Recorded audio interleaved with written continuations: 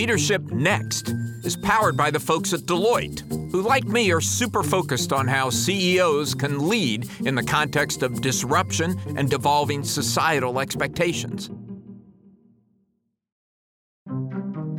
Welcome to Leadership Next, the podcast about the changing rules of business leadership. I'm Alan Murray. I'm here with my amazing co-host, Ellen McGirt. And Ellen, do you know how many of these we've done? Alan, tell me. I think I know, but tell me. 100. Oh, my God.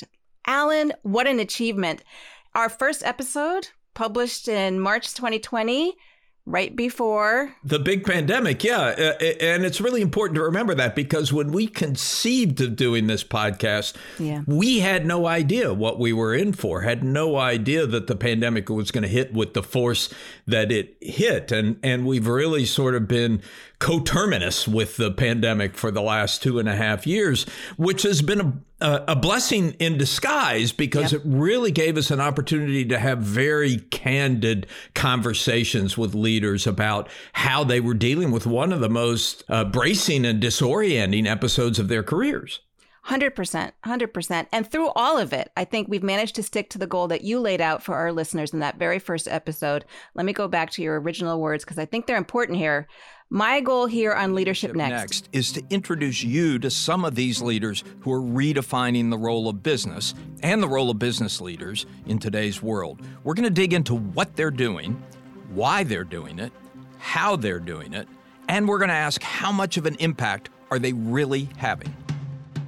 Wow. Like in real time, we did that. Ellen, it warms my heart to hear you reading my words. But we did do it in real time. An amazing array of guests joined us over the past 2.5 years, starting with Satya Nadella right up to, I think Doug McMillon was 98 or 99 from Walmart. Our regular listeners have gotten to know that each week they're going to hear from a different CEO with a different set of perspectives. So today, to mark our 100th episode, we wanted to do something a little bit different. We've gone back to 3 of our previous guests to get them to talk about what's changed over that 2.5-year period. Which was wonderful. And there were a couple of goals here. One, we wanted to get an update on the initiatives that they had underway when we spoke last. We really wanted to hear about the progress they've made on some of these important issues at this really challenging time. And the second goal, Alan, really goes back to what you said in that first episode about accountability. We're hoping to gain some perspective on how strongly the business world is embracing this idea of stakeholder capitalism that we talk about every week. So you ready to jump in? Oh, let's do it, Ellen. So one of our early guests on Leadership Next, Ellen, was Chip Bergh, the CEO of Levi Strauss. And we're really fortunate to have him back for the 100th episode. Chip, thanks for joining. Well, thank you very much. It's an honor to be here for number 100. We've learned so much over the last 2.5 years doing this thing. And, you know, one of the things I'm really dying to ask you about, because I feel like we've reached a moment where there's starting to be some significant pushback from business. And here's what I hear from CEOs, and I need to get you to respond to this. Most CEOs today seem to have bought on to the basic notion that companies have to be more organized around people and have human values. And that means they need to have values, things they believe in, things they will stand up for. And you've been a great example of that, what you've done on guns, what you've done on voting, and what you've done on DEI in a number of areas. But at the same time, CEOs are saying, but please, please, please don't get me caught up in a political argument. You know, I don't want to be where Disney's Bob Chapek was in Florida. I don't want to be where our political system is, having these endlessly polarizing debates over tough issues.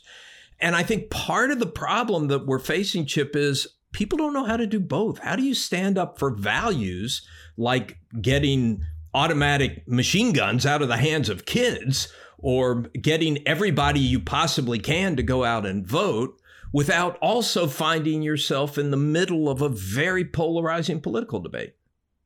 Yeah, it is, I think, the topic of the moment with CEOs these days.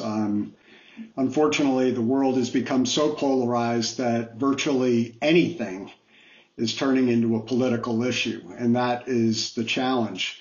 But I believe, that the role of business has a purpose to play beyond just making a dollar and returning it to shareholders. And so I think the fundamental challenge is how do you take positions or take stands on things that are hard to argue with. And, that becomes the difficulty. I mean, if let's take one as an example for voting, all along what I've said is every person in America who is eligible to vote should be able to vote without any extraordinary barriers being put in their way. And anybody who's not eligible to vote should not be able to vote. That seems to be something that everybody ought to be able to agree to. You would think so. Yeah. And yet, people come out of the woodwork to argue with that. One other quick example, we, after the George Floyd murder, and Ellen knows this very well, we took a number of very public positions on what we were going to do to make progress. And I publicly said that this was probably one of my biggest failures as a CEO over the last 11 years, is that we hadn't made the kind of progress we needed to. So we made a number of very, very specific commitments. We had a shareholder proposal this past year on our proxy from a super conservative organization, basically saying that diversity, equity, and inclusion trading was inherently racist and that we should stop. It asked the board of directors to stop us from doing it. It went down in flames. It had less than 1% of support, but, it obviously required a lot of effort for us to, make sure that we got people to understand the issue. And again, it's unfortunate because many of these issues, the center can largely agree on what's the right thing to do. The problem is the 20 or 30% of America that is on the two extremes that has consumed the media waves and turned every argument into a highly politicized argument. I saw that proxy resolution. I'm glad it went down in flames, but now would be a good time to update us on your DE&I initiatives. When we talked in the fall of 2020, you were very much launching your journey. You were very thoughtful about what hadn't worked, where you were surprised by some of the lived experiences of folks working at Levi's. How has that been? Well, I would say it's a journey, and we are not at the finish line, to be clear. And I don't know if there ever is a finish line, to be honest. But I think we've made, candidly, very good progress. There's still a lot of work to be done, but we just released our first ever diversity, equity, and inclusion report. One of the commitments that we made was that every single year we would publish our diversity, equity, and inclusion data around ethnicity and representation at all levels of management here in the U.S. and globally, as well as gender diversity as well. Our board is more diverse today. That was a step in the right direction. Our Black employee group has gone from 5.6 to 7.3%. That's a step in the right direction. We're still below representation, which is at 13%. And Latinx has gone from 9.5% to 11.5% here in the U.S., and that's just in the last year. My leadership team now is more women than it is men. The total company, we're 58% women, so that's really, really good. And we've really put a focus on our pipeline. We have ramped up our diversity, equity, and inclusion pipeline, working with historically Black colleges and universities. We today just started our summer intern program with a cohort of summer interns here in San Francisco. It is 78% BIPOC, which is awesome. And this is the pipeline that feeds into our new hire pool. We typically offer about 70 to 80% of our interns, and the vast majority of them accept and come back. So, that's why I said it is a journey. We've got to build it, but we're making good progress. But it requires, real commitment. The other thing that has happened is the board has put a component of senior management's long-term compensation based on our diversity, equity, and inclusion results. So, good progress, but still quite a bit of work to be done. So it is one of our top 5 priorities as a company. And I was asked a question about a month ago, well, what's going to happen when it falls off of the top 5 priority? And I said, it ain't falling off, because this is going to be one of my legacies when I leave. We are going to be a much more diverse company, and it's going to make us a better company. I mean, fundamentally, we're doing this because there's a really compelling business case. It'll make us perform better in the marketplace, full stop. Chip, give us an update on guns. I mean, you were an early mover in that area as well. We've had a couple of very high-profile shootings by teenagers using automatic weapons. What can the business community do to help here? The first thing I want to say is this is all about trying to reduce or mitigate the gun violence epidemic that we have in this country. I worry when I hear people shorthand it by saying guns or gun control, because that all of a sudden gets the NRA coming out of the woodwork. And this is not about repealing the Second Amendment or anything like that. But we took a position on this. We kind of got into it because our store managers were concerned about people walking into their stores with weapons. And we unfortunately had a weapon go off in one of our stores back in, I don't remember if it was 2016 or 2017. The individual shot himself in the foot, but that bullet could have gone into one of my employees. It could have hit a shopper in the store or a child in the store. It could have been much more tragic than it turned out. So we openly posted a letter respectfully requesting gun owners to just leave their weapons at home when they come to shop at Levi's. And that kind of dragged us into it. And then after the Parkland shooting, we said, this is one of society's biggest issues in this country. It is a top 2 issue with young people today. Our target consumer are young people, kind of 18 to 25-year-old. And they grew up with gun violence in schools. They grew up doing lockdown drills. And they grew up, when the lockdown drill happened, not knowing whether it was a drill or something for real. So after the Parkland shooting, we decided to take a bolder stand on this, and we put our money where our mouth was. We created a $1 million fund we called the Safer Tomorrow Fund. We've worked with a number of nonprofit organizations like Giffords and Brady and Sandy Hook Promise through the years, as well as a number of student-led organizations. And there's been quite a bit of progress made at the local levels and the state levels in putting common sense laws in place to get the guns out of the hands of people who shouldn't own guns, whether those are red flag laws or background checks.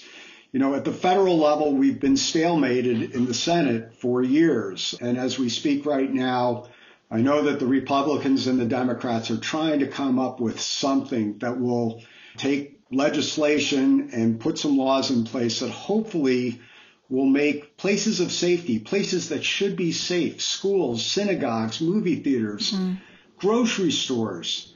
These are places that you take for granted as being safe. And unfortunately, they are shooting grounds today. Chip, here's a big question for you, though. It looks like we may be heading towards an economic slowdown, if not a recession.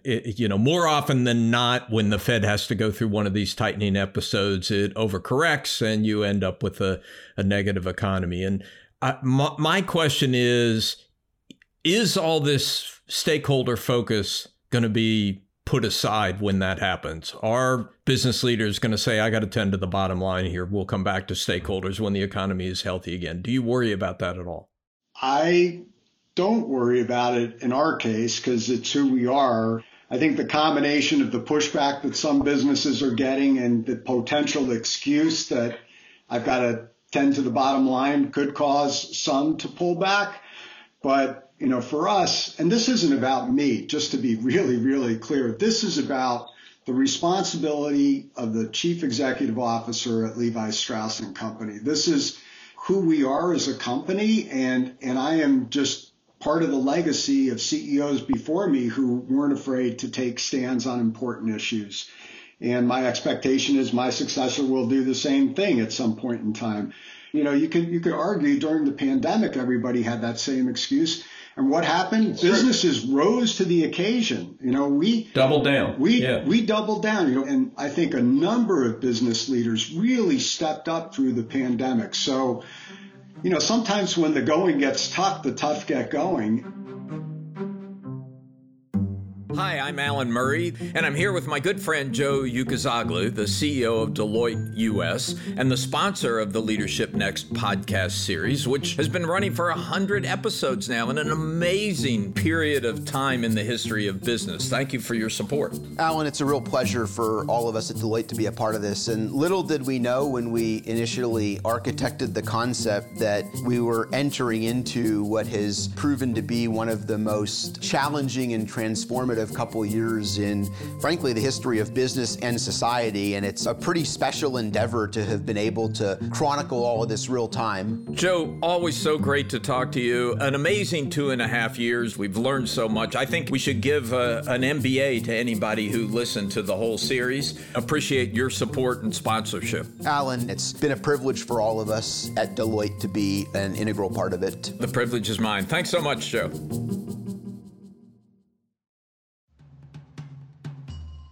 Okay, now let's go to Adena Friedman. She's the president and CEO of NASDAQ.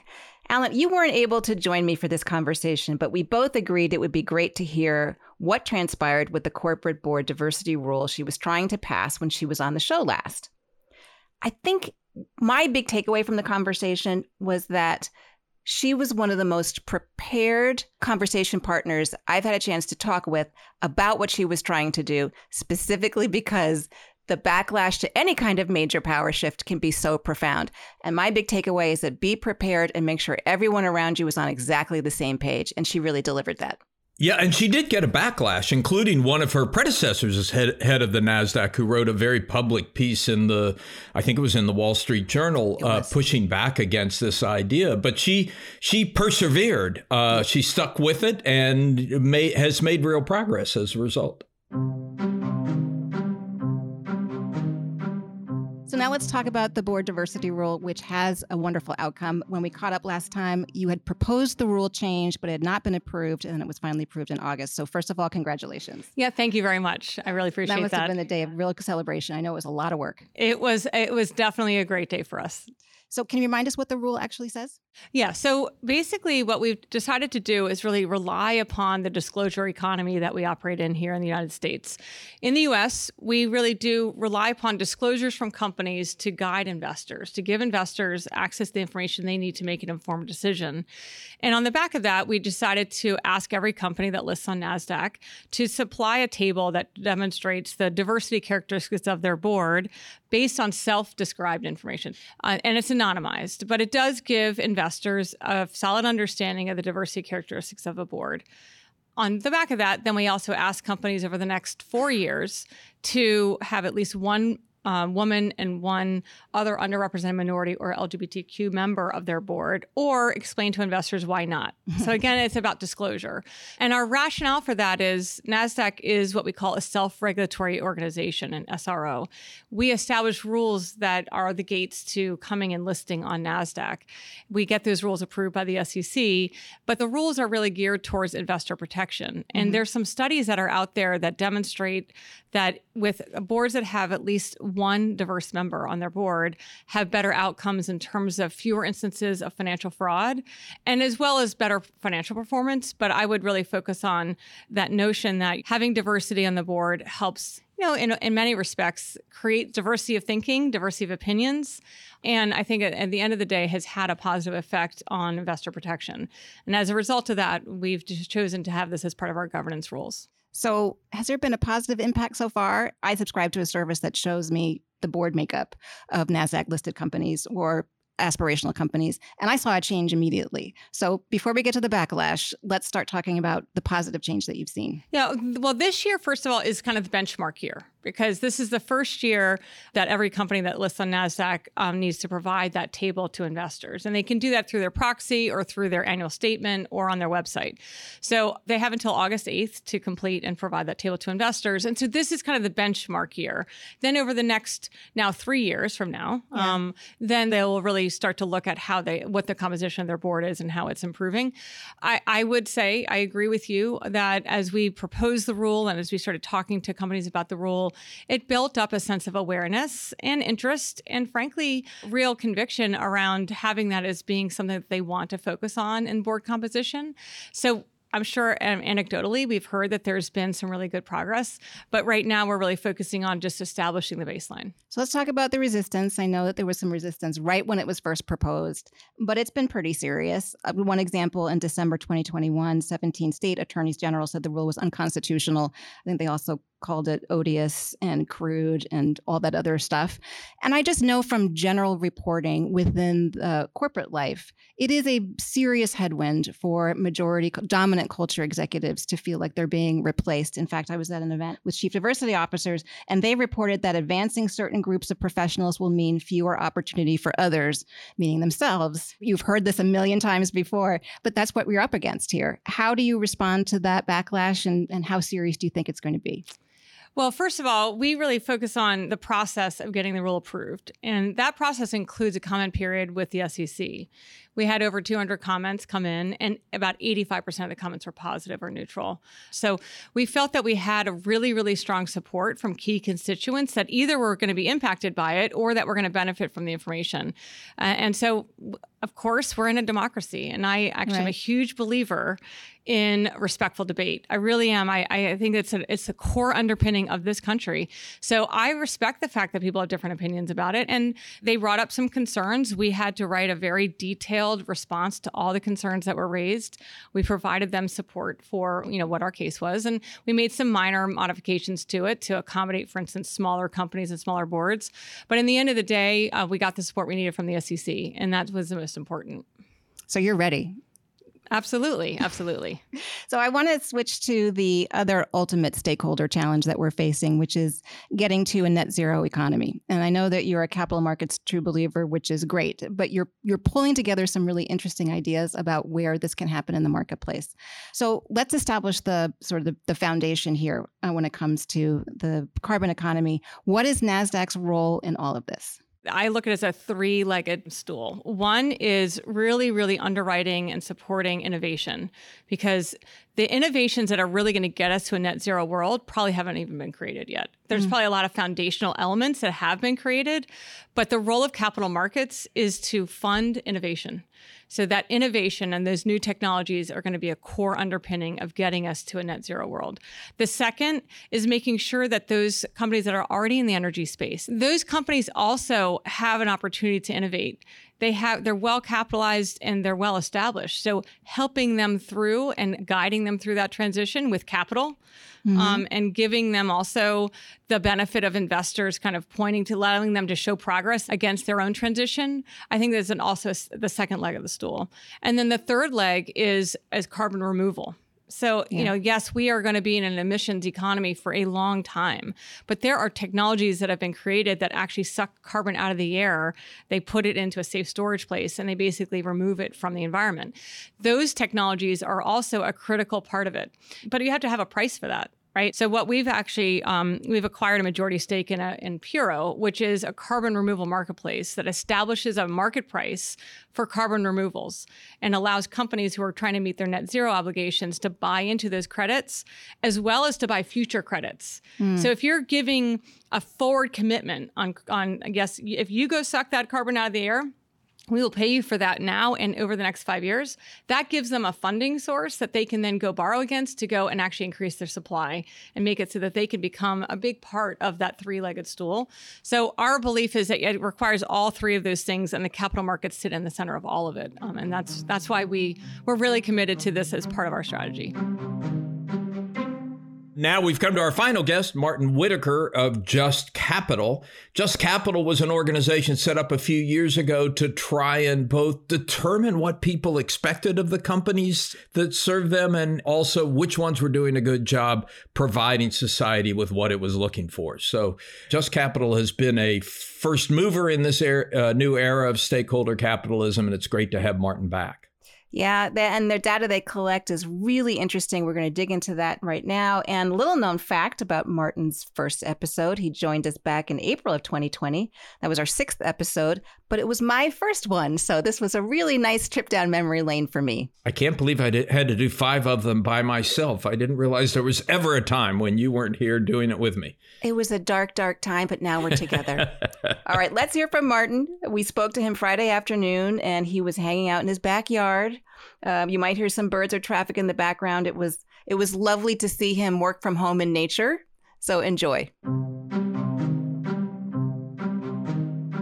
You know, it's been almost 3 years since the Business Roundtable put out its revised purpose of a corporation that ended the era of shareholder primacy and said companies have to pay attention to multiple stakeholders, their employees, their customers, the communities they live in, the planet they inhabit.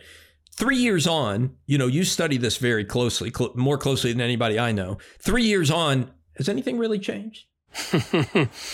Has anything really changed? Well, a lot's changed and nothing's changed. I would say the macro environment, there's sort of obviously COVID, George Floyd, economic shutdown, economic semi-reopening, inflation, and now what looks like, you know, very dark clouds on the economic horizon.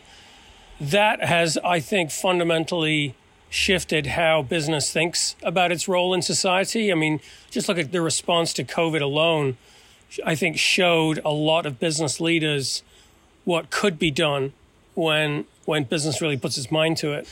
So I think there's been a lot of change there.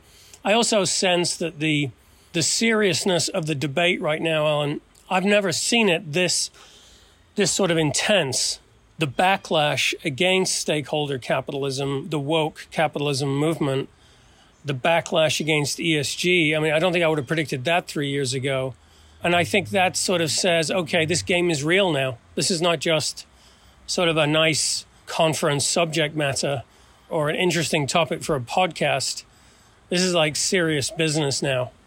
And so, you know, I think that's good. I welcome that. I think ESG does have a long way to go. So I think that whole intensification has changed. In terms of business performance, we were actually looking at Just Capital's universe of companies. We've seen a lot of changes. We've seen over 200 companies lift wages in that 3-year period. We've seen, I think, a tripling of companies disclosing what they're doing on pay equity. We've seen double-digit increase in women on boards, in executive comp tied to ESG criteria, in the advancement of people of color in the workplace into senior positions. So I think there's been a lot of measurable progress there. You phrased it as a smile on my face because you said they announced the end of shareholder primacy, and I was sort of struck me as I assume you were being ironic about that, but it struck me as a real question, like, do we really think that's happened? And I have to say on that, probably no. Let me ask you, what has to happen now to make the promise of stakeholder capitalism a reality? Well, I mean, my view is that the BRT statement needs to be built on, and American business leaders who signed that need to create a blueprint for what does that actually mean. Because one of the things I see is really, when you say stakeholder capitalism, it means 10 things to 10 different people. And so you have this argument about what it is without even a common understanding of what it is you're arguing about. So I think, you know, we've got to try and, you know, shareholder primacy, shareholder value creation, which is obviously still the single biggest, that's the North Star for any board or any CEO. Pretty clear. It's an equation. You can actually, you know, you can write that down. It's crystal. Stakeholder capitalism is so fuzzy. So I would love the BRT or somebody to step forward with just one click down on, okay, what does creating value for workers actually mean? What is the playbook for that? You know, in American football, the playbook, it's not one play. It's a sequence of things that could happen, of options given individual game circumstance. It's just like business. So what's the playbook? What are the things that companies can do to create value for their stakeholders? How do we measure that? What data do we need in order to measure that? And then what's the business case? Then we can start to really get to grips with how does this augment shareholder value, not somehow, in some people's minds, you know, erode it, or we're playing some kind of zero-sum game. So speaking of data, let's dig into the racial equity tracker. Where are we as a cohort of large companies on the commitments that we made post George Floyd, and what does that look like going forward? Because it seems to me that the picture is pretty mixed. Exactly. So The corporate racial equity tracker was something we've created. It sort of, it reflected an earlier tracker that we did on COVID when we began to measure how large corporations were responding to the pandemic across different factors. So that was very effective for us. And a lot of people started just to use the data, Ellen, as you quite rightly identified. So the idea here is, we've made a commitment as an organization, because when you poll the American people, it's pretty clear that a vast majority of people believe that companies should do more on equity. They should be promoting a more diverse and equitable workplace. And so the question was, well, what does that mean? How do companies actually do that? So we partnered with PolicyLink and FSG, two other groups, to create a blueprint for what companies could do, which is work that's going very well. And we stood up this tracker. So we're measuring for the 100 largest publicly traded corporations, I should say, across 23 metrics in 6 dimensions of racial equity. So anti-discrimination policies, pay equity, community investments, and so on and so forth. And to answer your question, we're all over the place. So in some areas around, let's say, anti-discrimination policies, percentage of companies responding to that's very high. Obviously there's sort of, now you're getting into what's legal and illegal territory, but companies they can go beyond what's minimally required by law, of course. So we try to track that. But when it comes to pay equity, you got less than half the companies have disclosed doing anything. So, that's okay. I think we would like to see companies just progress. Just is not here to sort of say you're just and unjust, or you're good and you're bad. We're sort of like, okay, here's the playbook. Here's what you can do. Here's how you benchmark yourself. Here's how many companies, for example, are disclosing their internal promotion data by race and ethnicity. Turns out not many, I think 7%. Yeah. So if you want to do that, here's what you could do, and you'd be a leader in that area.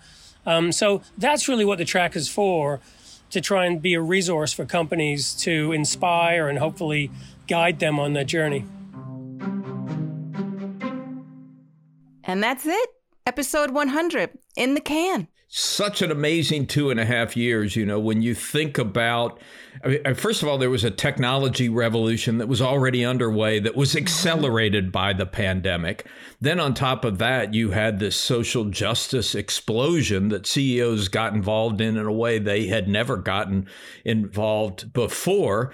And then in the end, a complete rethinking of work, of office work, of how we get things done together and what purpose does the office serve and where we do it and when we do it. So it's really been a period of profound change. It really has. And I think my favorite part is talking to people who are in positions of real power and influence, who had to think out loud with us. They just didn't know what to do. There were so many variables. There were so many issues. There were so many priorities. Nobody pays a CEO not to know what to do, but the idea that you need to think through these big issues with your stakeholders, to be able to share that thought process with us, I thought was incredibly valuable and generous too. This was a tough period of time to have a microphone thrown in your face and say, tell us what you're doing, tell us why you're doing it, and tell us what impact you think you're going to have at a time of such change. Yeah, I think every leader has learned a bit about humility in the past 2.5 years. I suspect you and I have learned a little bit about humility in the same period. And we're fortunate to dive in and keep going, hopefully for another 100 episodes or more, Ellen. All right, Alan, do you have any predictions for what episode 200 will bring? What will we be talking about then? Wow. Well, people ask me all the time whether stakeholder capitalism is real, whether it's just a passing fad, whether it's just a periodic political play by woke CEOs. I think there's something very real going on here. I think it responds to fundamental changes in the way business operates. And I suspect 100 episodes from now, we will have proven that point. Oh, I hope you're right. I look forward to finding out. Leadership Next is edited by Nicole Vergala, written by me, Alan Murray, along with my amazing colleagues, Ellen McGirt and Megan Arnold. Our theme is by Jason Snell. Executive producer, Megan Arnold. Leadership Next is a production of Fortune Media.